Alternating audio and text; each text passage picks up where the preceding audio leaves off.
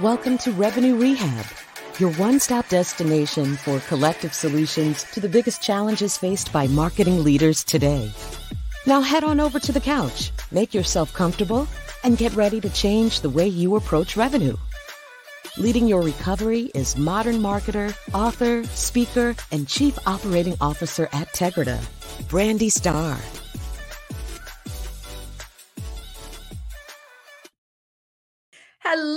Hello, and welcome to another episode of Revenue Rehab. I am your host, Brandy Starr, and we have another amazing episode for you today. I am joined by Steve LaChance. Steve is an internationally recognized speaker, four-time entrepreneur, and author of the book, Marketing for Product-Led Growth, Become a Company Leader Through Credibility and Empathy. He teaches growth leaders to accelerate success by engaging their entire organization and customer base. Welcome to Revenue Rehab, Steve. Your session begins now. Thank you so much for having me. Looking forward to it. I am excited to have you here, and there's so many things that we could talk about. But before we jump into that, I like to break the ice with a little woo-saw moment that I call buzzword banishment. So what buzzword would you like to get rid of forever? Oh, man. I have several. Can I give you like two or three? I'll take two. All right, two. Sure. The first one that I would love to banish forever is fractional enter favorite chief office suite, right? Whether that's fractional CMO, fractional CRO, fractional. I just really don't like it. I remember trying to find a word to describe myself when I first left corporate America and was building my first business. And I was just so afraid of the word freelance or contractor or interim or pick another word. And lately we've settled on fractional. I understand that it's very useful in terms of, trying to describe what you do without saying part-time, because that's kind of what it is. And people are afraid of that. But I just really wish we could stop being, I'm not a fractional CMO. I'm just not. So. Yeah, it's kind of like it is really part-time because you still bring your whole self and your whole experience. So you're not just giving them a piece of you. It's just a smaller component of your time. Precisely. I'm bringing, and whoever else is also maybe a self-described fractional, whatever, they're bringing the breadth and depth of their experience to very complicated problems, not components of ourselves or just a piece of who we were at a previous job or who we are today, but rather, you get the most focused 25 to 30 hours of my week as opposed to 40 to 80, depending on what, situation your typical company culture works under, for better or worse. Love it. I will not use the word fractional. Give me your second one. The second one is, I don't know if it's a buzzword so much as a phrase, but anytime like a meeting is going to end early, I feel like that's a moment to celebrate. But people tend to say things like, oh, well, I'll give you some time back, or, I'll give you 10 minutes back. And we should all be like respectful of the fact that time is our own, right? And it belongs to other people, but like we're not giving other people their time. We're just all able to reclaim a piece of our own day. Like I would never, deign myself to give you 10 minutes of your life back, Brandy. That's just very rude.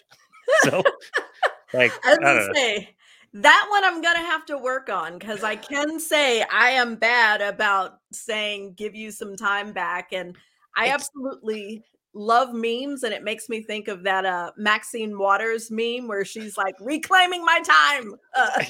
So, yeah, and I know it comes from a place of it comes from a place of positivity and like, oh, it is a gift. We get it back kind of thing. But probably part of what had me initially leave a Fortune 500 company's strategic marketing role and start my own business, as a lot of people are doing now, was that I've just never personally liked the idea that anyone else would ever think that they owned my time or had the authority to give it back to me. But I'm happy to take it, I suppose. So I promise, should fractional or give time back work their way into any conversation, I won't get upset. by any means. But if you were to ask me, as you did, if I get rid of a couple, they're at the top of my list. Well, we're at least going to try to put those in the box for the next half hour or so. So now that we've gotten that off our chest, tell me what brings you to Revenue Rehab today. Oh, data. If you could give me another word to banish, it would be big data. But data specifically around its importance, its value, its misapplication, its misuse, and the chaos or the sort of lack of purpose around a lot of the data spheres and the data lakes and the big data malls and the large language models that marketers are often forced to play in, swim in, utilize, and leverage, and how there is a path forward, and how I think the when it comes to data, probably the biggest problem is actually using it for a purpose and having the right types, as opposed to, say, finding data, for example. So taking that very chaotic statement, as I just mentioned, and trying to turn it into something useful, which through your help, we're actually going to do today, hopefully.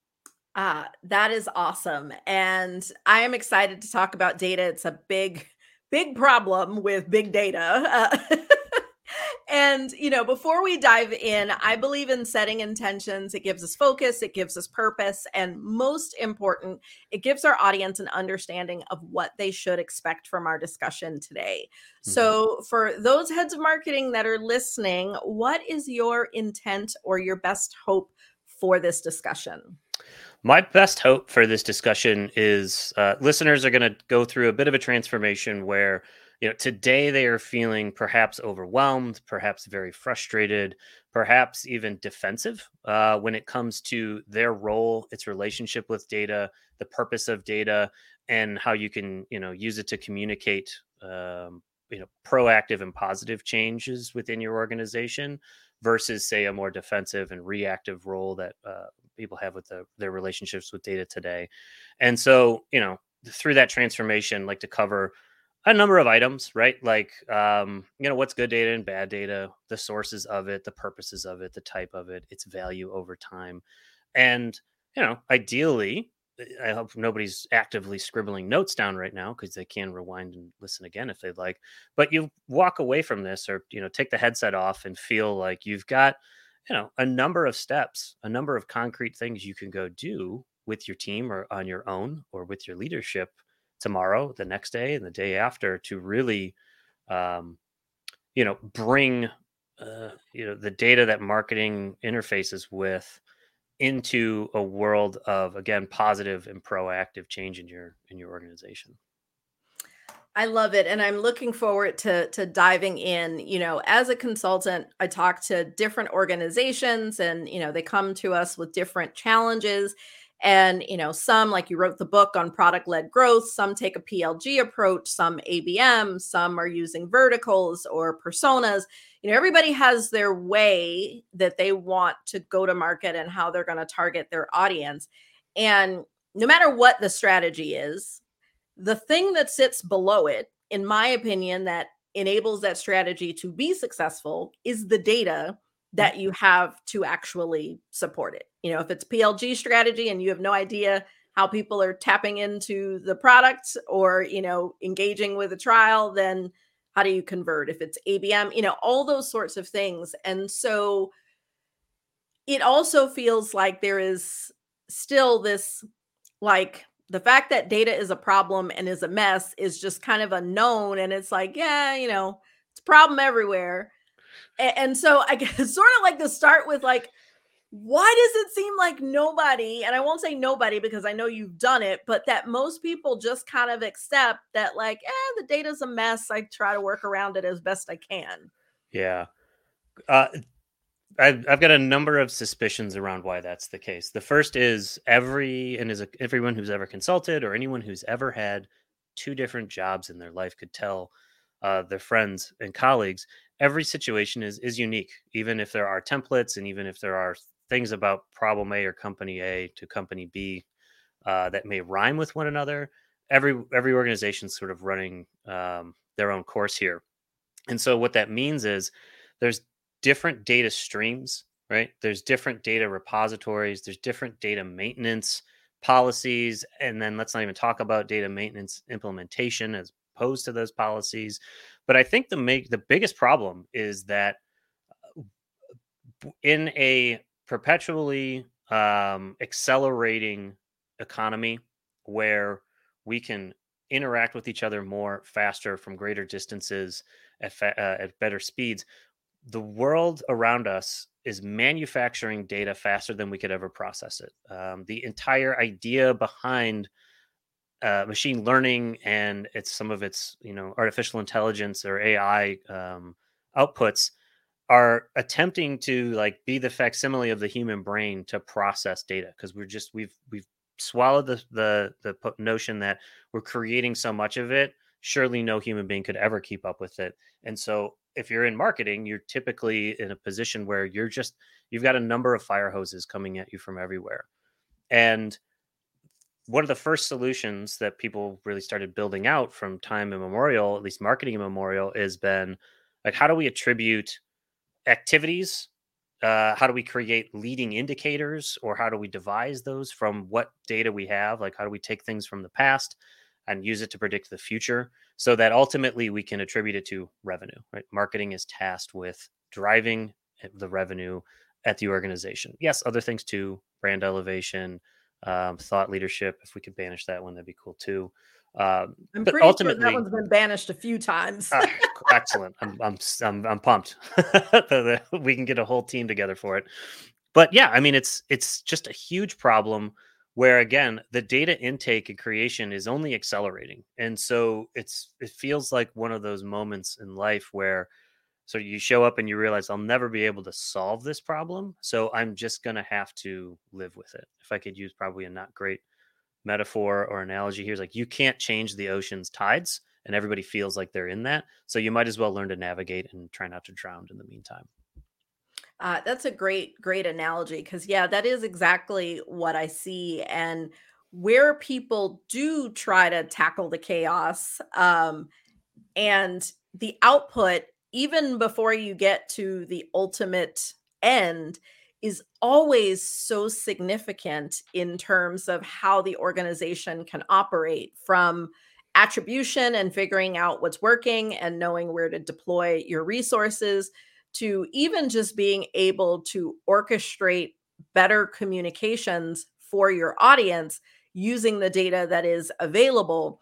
And so it's like even those incremental steps, like before we get to the ultimate goal, it's like those incremental steps just put you light years ahead. And this is why I think that this is such an important topic. Mhm. And so I know that you have successfully done this. I'd like to like hear what's been your experience, and then we can kind of dive into some of the steps and how people can do this as well. Certainly.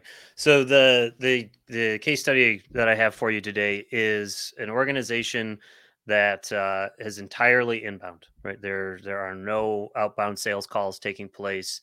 It's all traditional marketing activities in the form of a digital and an online space, content creation, out of doors signage, that kind of thing, where visitors and anyone interested in coming to work with the organization or to purchase products and services comes through that website, right? And so in terms of a data collection standpoint, the net is actually exceptionally wide. If you ever come to the website, we've got a cookie on you, right? We're tracking you, we're retargeting ads at you, that kind of thing. So we're making a lot of decisions because about how to communicate with you, the visitor, the potential customer, uh, before you ever really raise your hand and say, I'm interested in taking the next step further, in meeting with in this case, designer, or meeting with a representative of the company itself.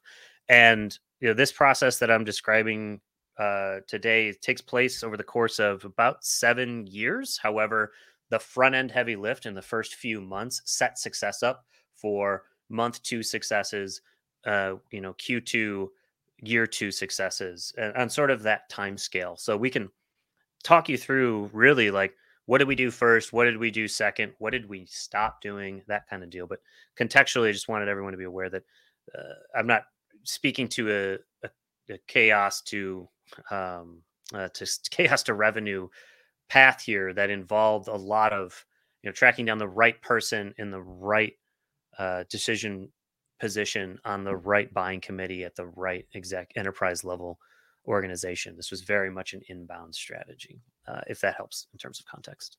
No, it does. And so what was the catalyst that triggered you to actually start going down this path? That final, okay, a lot of people just say it is what it is. It's like, it's not what it is. Like, it's going to be something different. Like, how did you recognize that, like, that was the right time to start that journey? Certainly. So it started with a series of conversations, and it's probably the most powerful thing that you as a human being can do today and tomorrow, this afternoon. Don't pause the podcast, don't pause the show, but as soon as we're done, go do this kind of thing, where you just start having conversations within the organization. So the catalyst for me was having a conversation with some of the leadership. I think we were having lunch even, actually. And I just asked a question. I said, well, where do the deals come from? These are big ticket items, I should say. We're talking about $500,000 to $3 million purchases at any one time. So this is not, typically that's squarely in the realm of an ABM and an attack mode and a very, tailored approach. And so I started asking questions like, where does a deal come from? How do we know that a client is going to be a perfect fit for us? How do we say no to clients? What do we know about their needs before we have the first meeting? And it wasn't that I was getting a lot of blank looks. I was just getting a lot of answers that sounded like sort of the provenance of the data question, which is, well, this is the way we've been doing it. We started putting ads in this publication, and it had its own URL, so we were able to use that to get to the website, and then visits to the website. It was, I don't want to say unsophisticated, but it was some more entry level stuff in terms of just what's happening before people raise their hand and come in the door. And realizing that, I said, okay, well, where does that information live? How do we know who to talk to? Where do we look at in terms of a deal or a pipeline? Then I just watched everybody's face light up. And suddenly they seemed very excited to talk because they were like, oh, we've got all that information. I said, oh, we have all that information. And I said, yeah, it lives in, and I got a bunch of logins, and somebody gave me on like a guided tour of it. But the connection there, the catalyst was, they said, we have all that information, but nobody could give me a coherent answer. We know all of that information, but we can't actually answer that question. And I realized in that moment that there was either a lot of processes that we could improve. The answer was there, and nobody had formed a story out of it. And man, if marketing's good at anything, it's telling stories out of information. Or there was something in the middle. So, I mean, again, the catalyst came down to, at the three kind of key tiers I think of in an organization, your executive level, your management or your mid-level, and your practitioners. Nobody really had a great sense of or could explain coherently where deals were coming from, where the people who love us lived and what they were thinking about and what they were doing, or quite frankly, why customers kept coming back. We have repeat customers on huge ticket items. Why do they love us? Why do they come back? Why aren't we telling that story? And everyone just kind of threw their hands up and said, I don't know. And so, yeah, we tackled it from a stance of like, you see this obscurity in a decision maker's mindset, and you have an opportunity. You can charge into that gap, and you can help clear the fog so that it's easier for everybody on the team to have a better day. Or you can sit back and you can say, yep, that's just the cloudy part. We don't go over there. Sometimes deals pop out and we're happy about it. So, yeah. So that is a great catalyst. And I do think that the more you ask questions, the more you start to see the gaps in the data, and the more you really get a picture of how much better you as an organization can be doing if you had answers to some of these questions. Especially in marketing, where, we tend to carry a large share of the budget wallet. And so if you can't actually say what's working, you don't really know, are we spending the money in a good way? Which, seems so simple. You've highlighted another key problem, I think, which is in a rush to justify budget, in a rush to ascribe or ascertain return on investment, we started measuring everything that could be measured. And because it could be measured, the global we, the royal we took that as important because we could manufacture that data. That became an important number. Reviewing past episodes, I'm certain MQL or SQL or any other qualified lead is one of those terms that was potentially banished from somebody's mind at one point. And I have to say that those folks were probably onto something where, when you're manufacturing bad data or data that doesn't accurately inform a decision, you're making your problem worse for yourself. So I would say number one is actually not go get the data that you need or review all the data that you have, but you're probably very aware of some columns in some databases somewhere that are distracting more than anything, or every time someone summarizes them in some way, you have to go in and give a bunch of context so that nobody makes the wrong decision off of it, such as X number of MQLs converting to SQLs went down. It's like, well, how do we solve that problem? How do we describe that variance or explain that variance away? I would argue that it doesn't matter to explain that variance away, because ultimately MQL to SQL is not as important to the company as delighted customer who's expanding their revenue further down the pipe, or a new segment of visitors, or a larger audience that suddenly finds our message and it resonates with them. We get into the data by its definition is a single point. It lacks dimension. It's not even a line. It's just a point in space that's infinitesimally small. And we go focus in on single data points all the time, to the detriment of our teams, to the detriment of our health, to the detriment of our company. So step one, stop manufacturing bad data, I guess. Okay.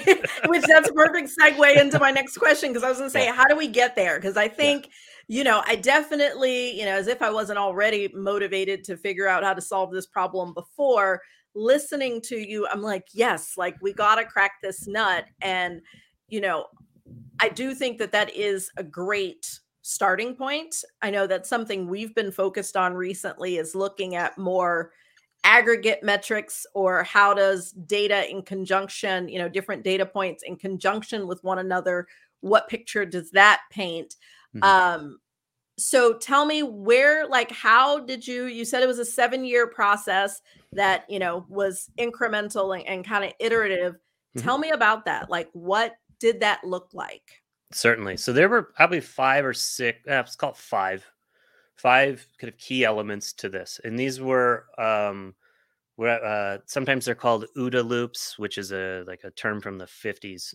Observe, orient, decide, act. Your favorite entrepreneur who's ever written a book rather has come up with their own version of that term. Agile's, another fun one out there, where basically, what's going on? Like, can we observe it? Data collection. Can we orient ourselves? Can we put that data in context? Can we make decisions off of that and then act? So now we're doing OODA loops about just the OO part, the observe and the orient part. But there's probably 5 key steps in here that I would say. One is, again, stop manufacturing bad data. Bad data comes in many different terms or forms, and we can talk about that in a minute. Second thing I would say, though, is stop maintaining useless data. And you can either do that by letting it wither on the vine, because people are terrified of turning processes off or deleting things. They always think, well, I can save it, so I'll use it later. There's this fever dream that with enough data, it'll just assemble itself into an insight and you'll be able to change the path of the company. That's not going to happen. So stop investing in that. And so you can either let it wither or you can actively deprecate. You can go out and you can delete things if you'd like. The third thing I would say is begin creating better data, but doing it with a decision forward mindset. It's similar to the process of developing a feature in a software product, for example. You don't build that feature unless there's a user story that goes along with it, a user acceptance test that goes along with it. So why am I making it? How will I know when it's done?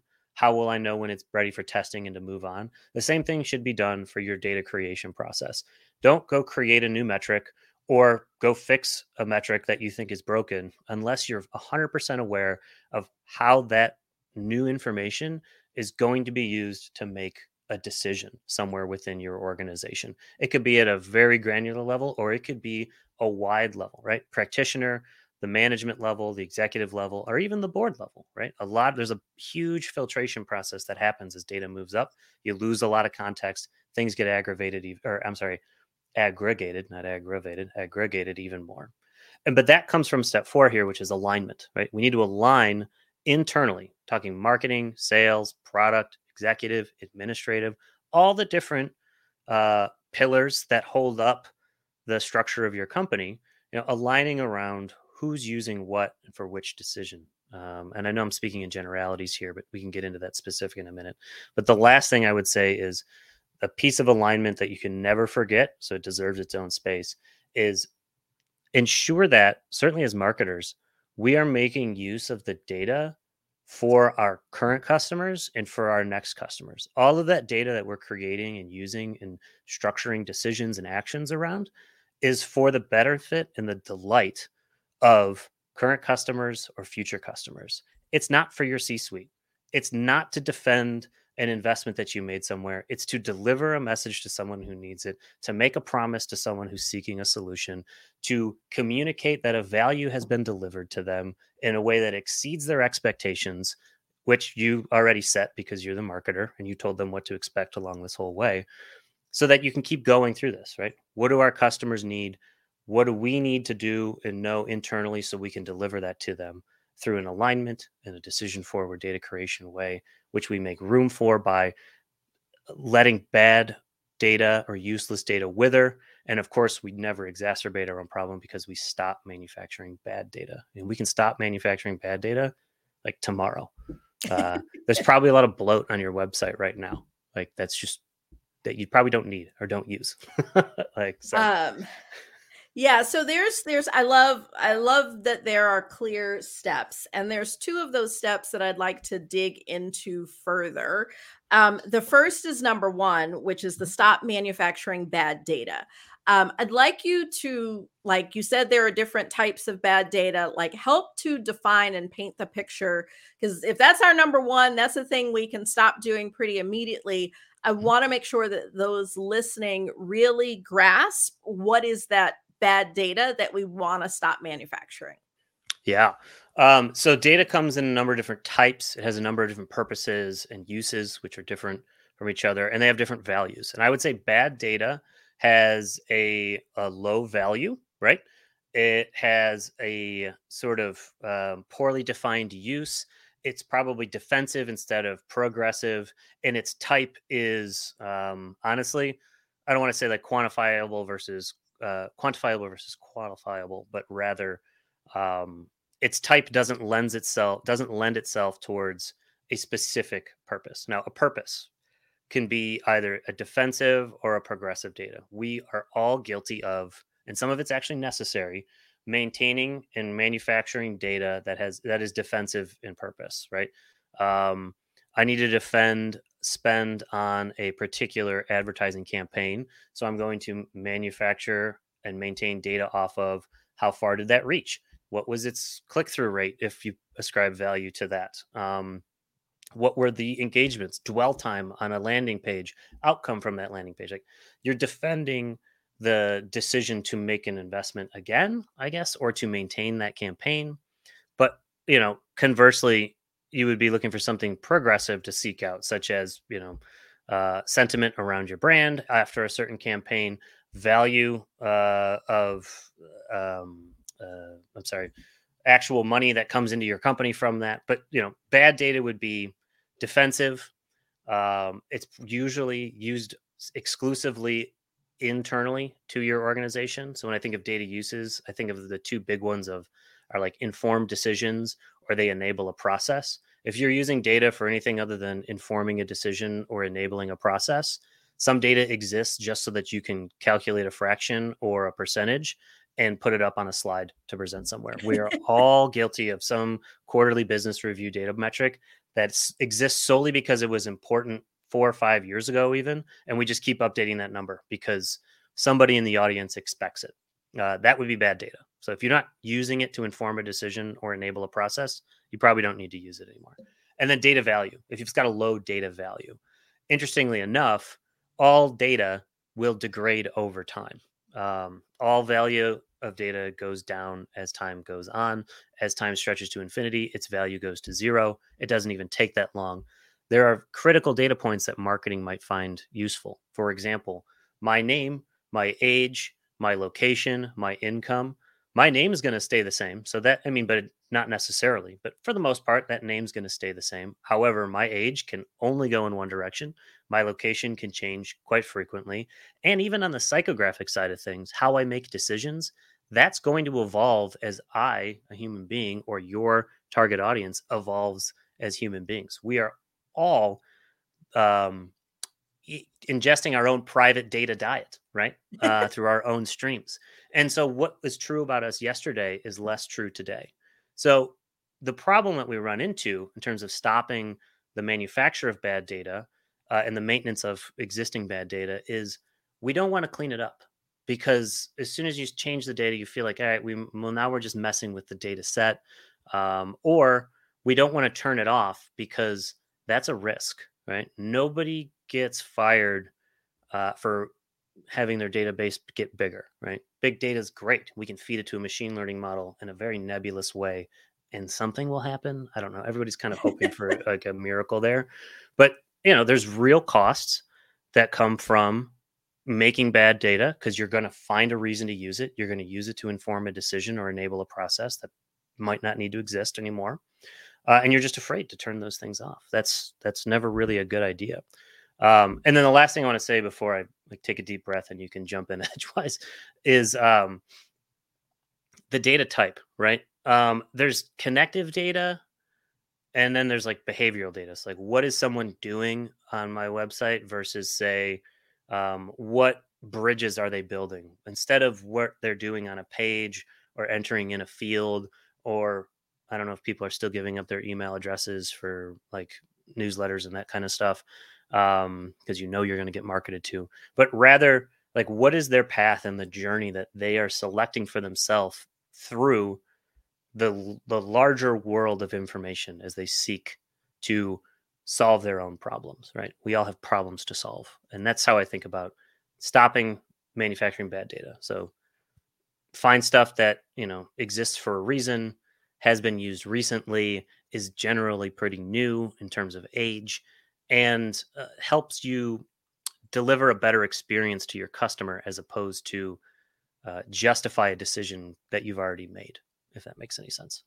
It does. And so the second step that I want you to dive into is actually kind of the opposite, which is your step 3, which is creating better data. And so I'd like to really understand, what does good look like? Like what, at its core, and I know, this is going to vary business to business, industry, all those sorts of things, but what are some of the data points that we really want to make sure that we are able to get in place, that we can get these insights and enable a process or enable decisions? Yeah. So oddly enough, one of the best data points that you can really go out there and you can find involves significantly more than your own company. In fact, my favorite things in the world are actually benchmarks, like an appropriately sourced benchmark. Let me give you a very specific example of what I'm talking about. In the product-led growth world, there's a generalized benchmark around whether the number of visitors to your site. PLG is almost exclusively going to be not entirely self-service, but starts off as a self-service in terms of research. So visitor to your site. PLG also always includes a free trial or freebie component. So free trial or freemium, or my favorite, trial loop. Then from that trial, you will have those who experience the value of your product from within it. And then there are those who come back again for that second ongoing or third, fourth ongoing experience, that conspicuous value experience. They're aware of it. And then there's like a referral rate or a revenue expansion rate at the end. Now, in each of these step downs, it's a typical funnel. I think every marketer listening to that is aware that you're going to have fewer people turn into referrers or customers than visitors to your website. But what I left out of that were like individual pages that people go to, or if someone spends 5 seconds on this page and clicks on this link right away, or what's our bounce rate on the homepage, like that kind of metric is great for describing a point in time in a very particular framework for a website. But what it doesn't tell you is the funnel that I just sort of described, or the flywheel that I prefer to use, where of 1,000 people who come to our site, how many end up being customers, and what's a good number for us?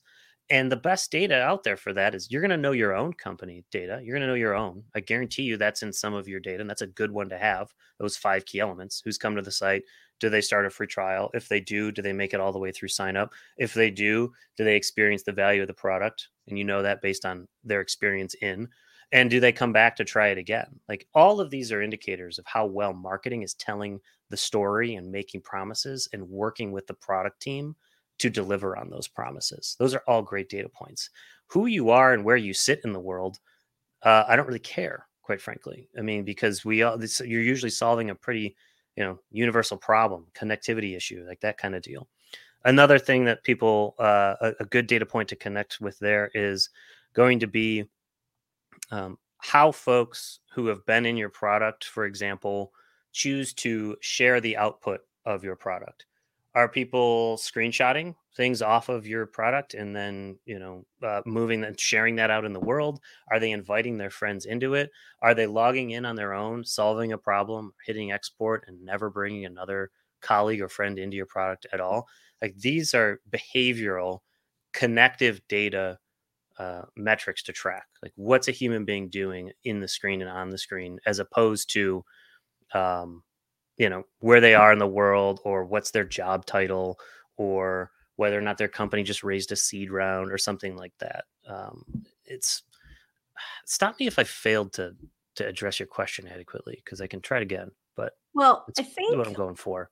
Yeah, I think what I'm hearing, just to kind of distill it down, is the key in getting your data in order is really identifying those core metrics that really matter. And we talk about metrics that matter all the time, but those things that really are those true indicators of how the business is performing, where the revenue's coming from, and not focusing on all those little, what I call the vanity metrics of the things that make us feel good. And Yes. so I think what Yes. I take away from this is it is really thinking about the problem differently, because I've always been an advocate for, metrics that matter and focusing on those things that really impact the business, and not, like discounting the use. I won't say completely stopping, because there are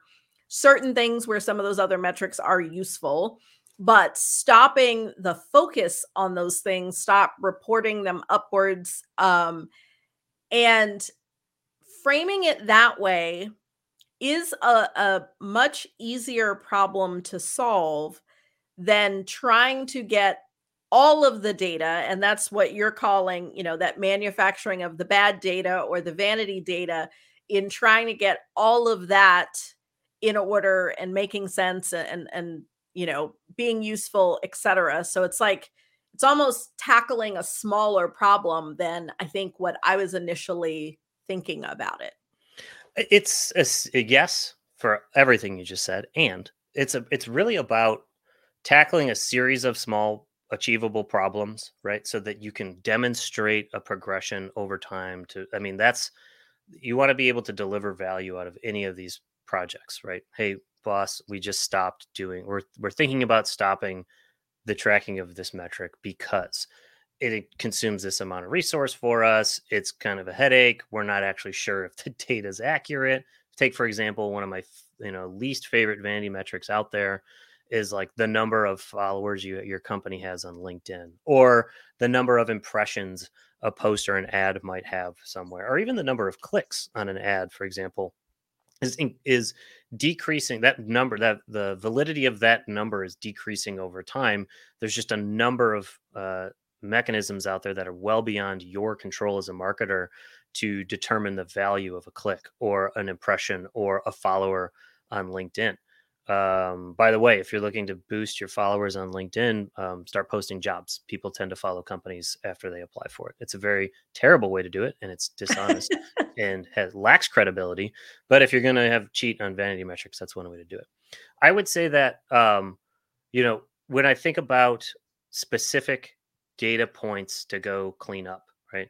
There's some numbers that you look at, marketing leader. Maybe you've got a dashboard you look at every day. Maybe you've got some columns that you naturally have to update.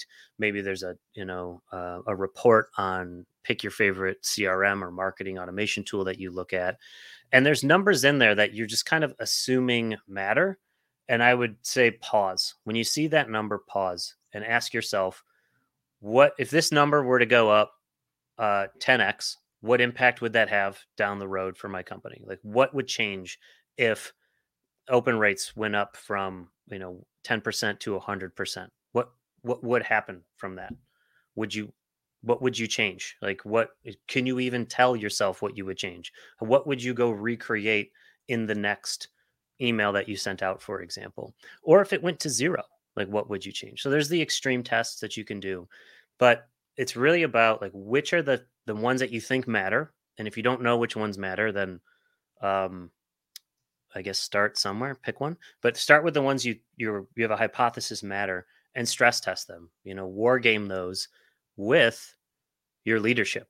Like, that is something that's worth getting into, is figuring out sort of what information you manufacture, create, package, and pass along. Like, how is it being deployed? Not just like top down from you down, but up. What are your peers using it for? What is your boss using it for? If you could expose that value to the the most junior member on your organization, would they know what to do with that information? And if the answer is no, then you can either teach them because it's valuable, or don't use that number. Like, maybe you quickly find out that you don't need that information at all. There are plenty of stories out there in the world. I'll give you one real life example here with this company where I came in doing about a little under $1 million in revenue, but losing money. Now doing significantly more than that and making tons of money. We were working very hard to figure out, where people were coming into the website, what they were doing there, which articles they were reading, what questions we could answer for them with just content that was on the website. And then we were just sort of dumping it into the CRM. But that would also drag along a lot of information, right? Like their physical location, which was important, or we thought it was important.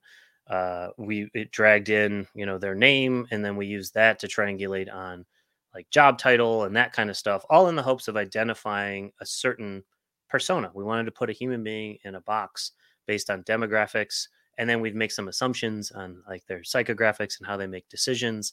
And like all of these things, like certainly around persona and stuff, we manufactured all that. We took a test or hypothesis and we were testing it.